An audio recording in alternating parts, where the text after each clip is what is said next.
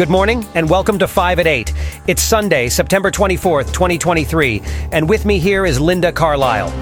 I'm Mark Overman, and here are the day's top stories. In this episode, we will talk about Ukrainian forces launching air attacks on occupied Crimea, NASA's OSIRIS-REx spacecraft returning to Earth with soil samples from asteroid Bennu, Europe's struggle to meet its pledge of providing Ukraine with 1 million artillery shells, the sentencing of Uyghur academic Rahile Dawood by China, and the closure of Netflix's DVD distribution plant in Anaheim, California. Story number 1. According to the New York Times, Russian-installed authorities in occupied Crimea have reported that Ukrainian forces launched another air attack on the peninsula, marking the second assault in 2 days. The attack targeted the Sevastopol Bay, where Russia's Black Sea Fleet is based. Air defenses were activated in the area, and debris from a downed rocket fell in the bay. The recent strikes on Crimea are part of Ukraine's campaign to disrupt Moscow's military operations and sever its supply lines.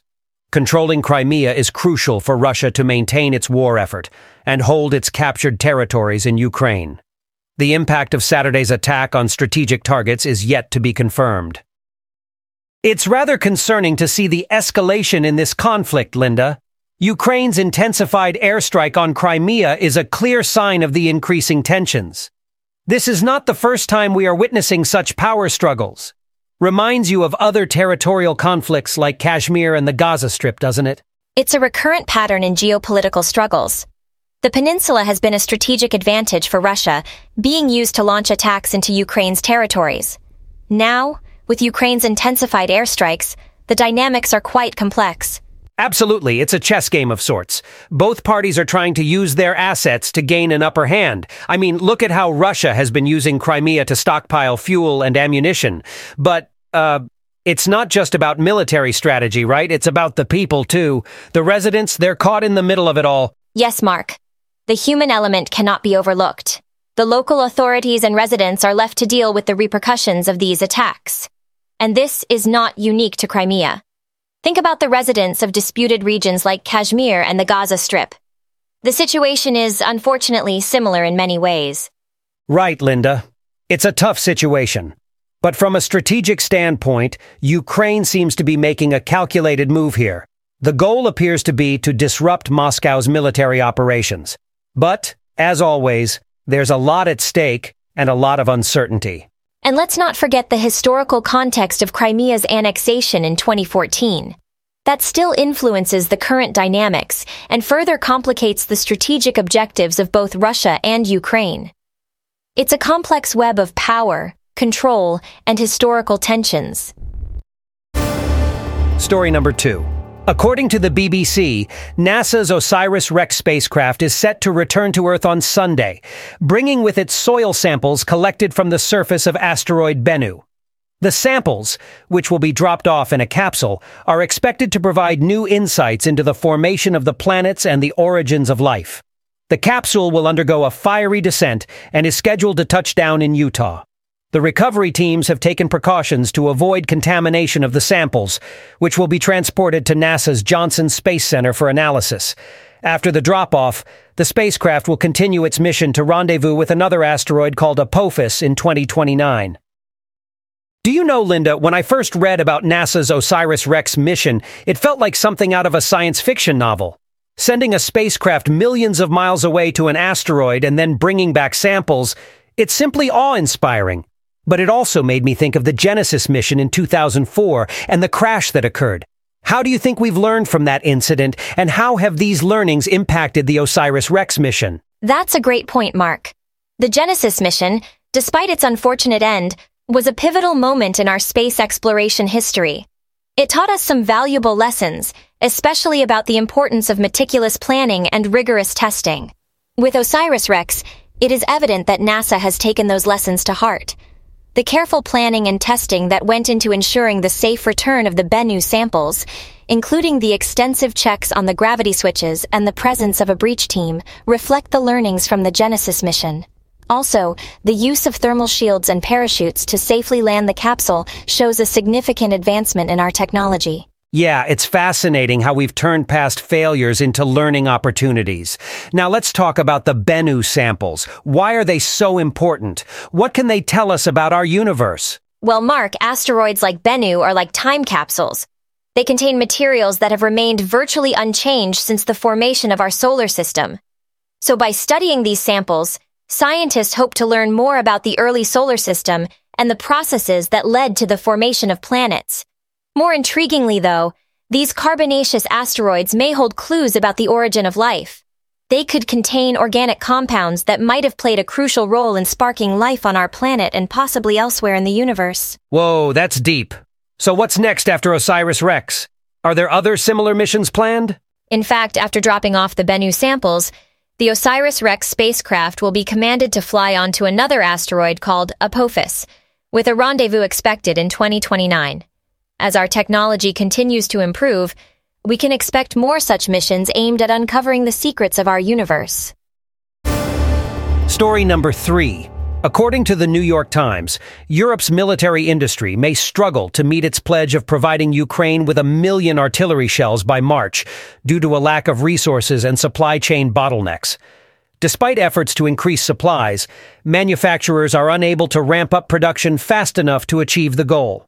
The European Union and Norway have sent Ukraine around 1/4 of the required shells since last March, mostly from military stockpiles. However, these stocks have now run too low for most militaries to provide more. European Union states are now seeking to purchase ammunition from manufacturers within the bloc. But this alone will not close the gap. The ambitious plan has spurred governments and the arms industry into action, with manufacturers receiving significant orders and predicting increased production in the coming years.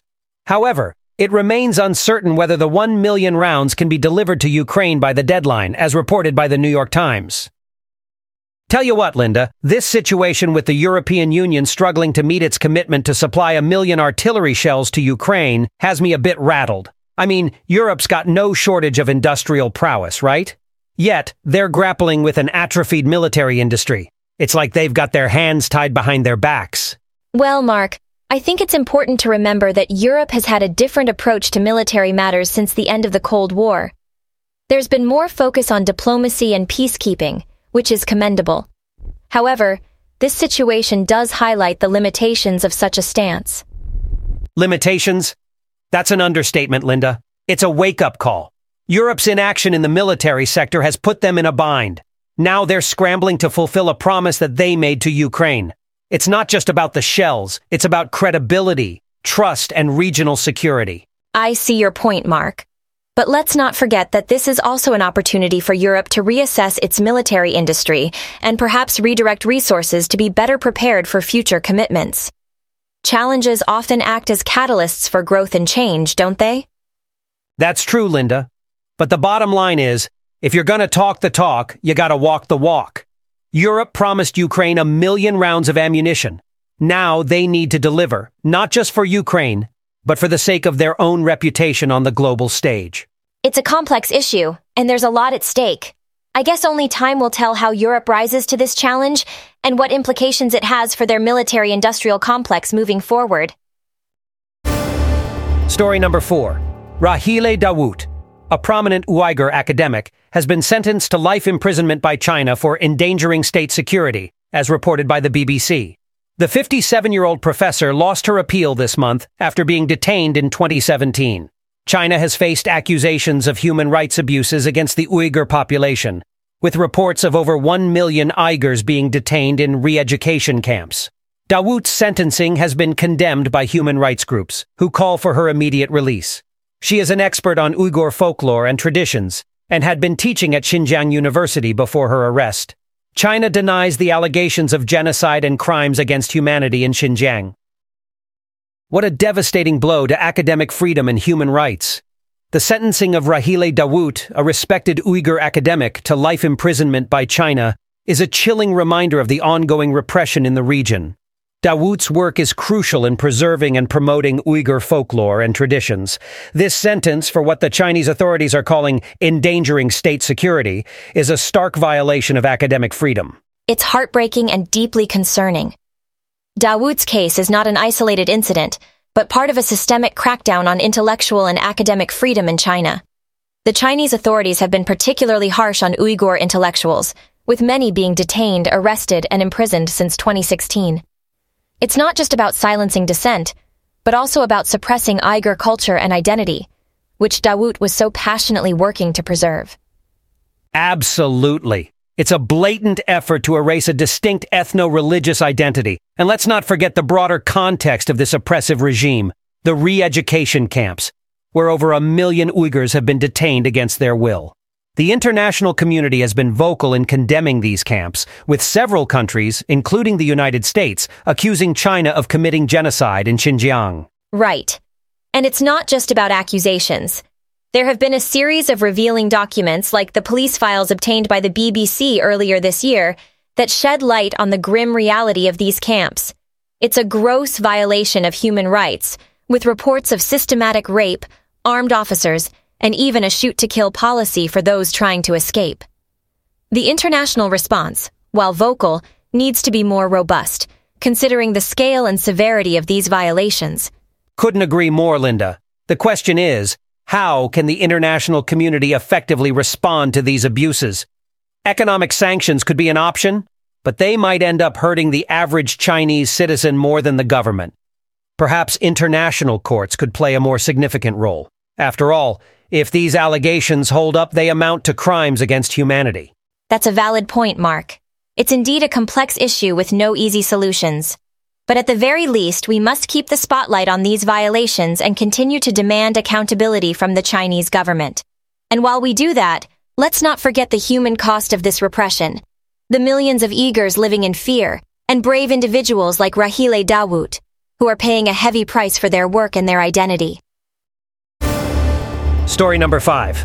Netflix is closing its DVD distribution plant in Anaheim, California, marking the end of an era for the company. The plant, which once processed 1.2 million DVDs per week and employed 50 people, now has just 6 employees left. The closure comes as streaming has rendered DVDs obsolete, with DVD revenue totaling $60 million for the first 6 months of 2023, compared to Netflix's streaming revenue of $6.5 billion. Despite the decline of the DVD business, some loyal customers are disappointed, citing the deeper and more diverse library of DVDs compared to streaming services. According to the New York Times, Netflix is allowing DVD customers to hold on to their final rentals to ease the backlash. Have you ever thought about how far we've come, Linda? I mean, Netflix closing its last DVD distribution plant signals the end of an era. It's a bit nostalgic, I guess. Not too long ago, we were all waiting for our DVDs in the mail, and now it's all about streaming. Absolutely. It's been a massive shift in a relatively short period of time. DVD rentals were the norm, and now they're viewed as outdated. It's a testament to how rapidly technology can change our habits and expectations. But it's also a stark reminder of the implications for businesses that don't adapt quickly enough. Oh, no doubt about that. Blockbuster's downfall is a classic example. They held on to the brick-and-mortar model for too long, and Netflix swooped in with the convenience of mail-order rentals. And then, they changed the game again with streaming, essentially making their own DVD rental business obsolete. Indeed, it's quite fascinating. It's not just about the technology, but also the business model. Netflix's subscription model, first with DVDs and then with streaming, has been influential. It's all about providing ongoing value to retain customers. That approach has been adopted widely now in various forms by different industries. That's true, Linda. But it's not been all rosy. The move to streaming has sparked debates about compensation for creators. Streaming revenues are not always as beneficial for the people who actually make the shows and movies we enjoy. The economic dynamics of streaming are definitely a contentious issue. It's a complex ecosystem with multiple stakeholders, from production companies to actors, writers, and even viewers. The shift from physical rentals to digital streaming has far-reaching implications for all of them. Well, we can only hope that as the industry continues to evolve, it finds a balance that works for everyone. It's clear that streaming is the future, but we need to ensure it's a future that respects and rewards the hard work of everyone involved in creating the content we all enjoy. Very well put, Mark. As technology continues to advance, it's essential to keep the human aspect in focus. After all, at the core of all this, it's about storytelling and connecting with audiences. The medium might change, but the essence of what makes entertainment enjoyable and meaningful remains the same. That's it for this morning. Have a great day and see you all tomorrow. 5 at 8 is researched, written, and performed by artificial intelligence. For more information, visit botcaster.ai.